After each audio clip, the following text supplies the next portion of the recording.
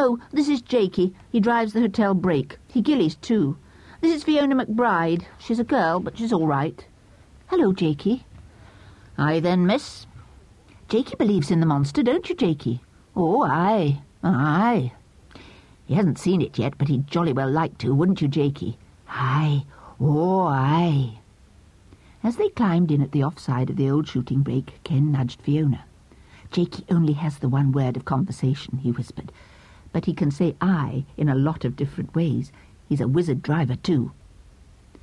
The wizardry of Jakey's motoring was made very clear, even on the short drive down from the main Stratherick road end to the loch shore.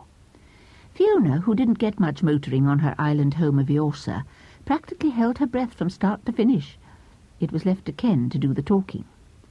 This he did without pause on the subject of the monster, its supposed haunts and habits, eyewitnesses' accounts, probable appearance, and so on.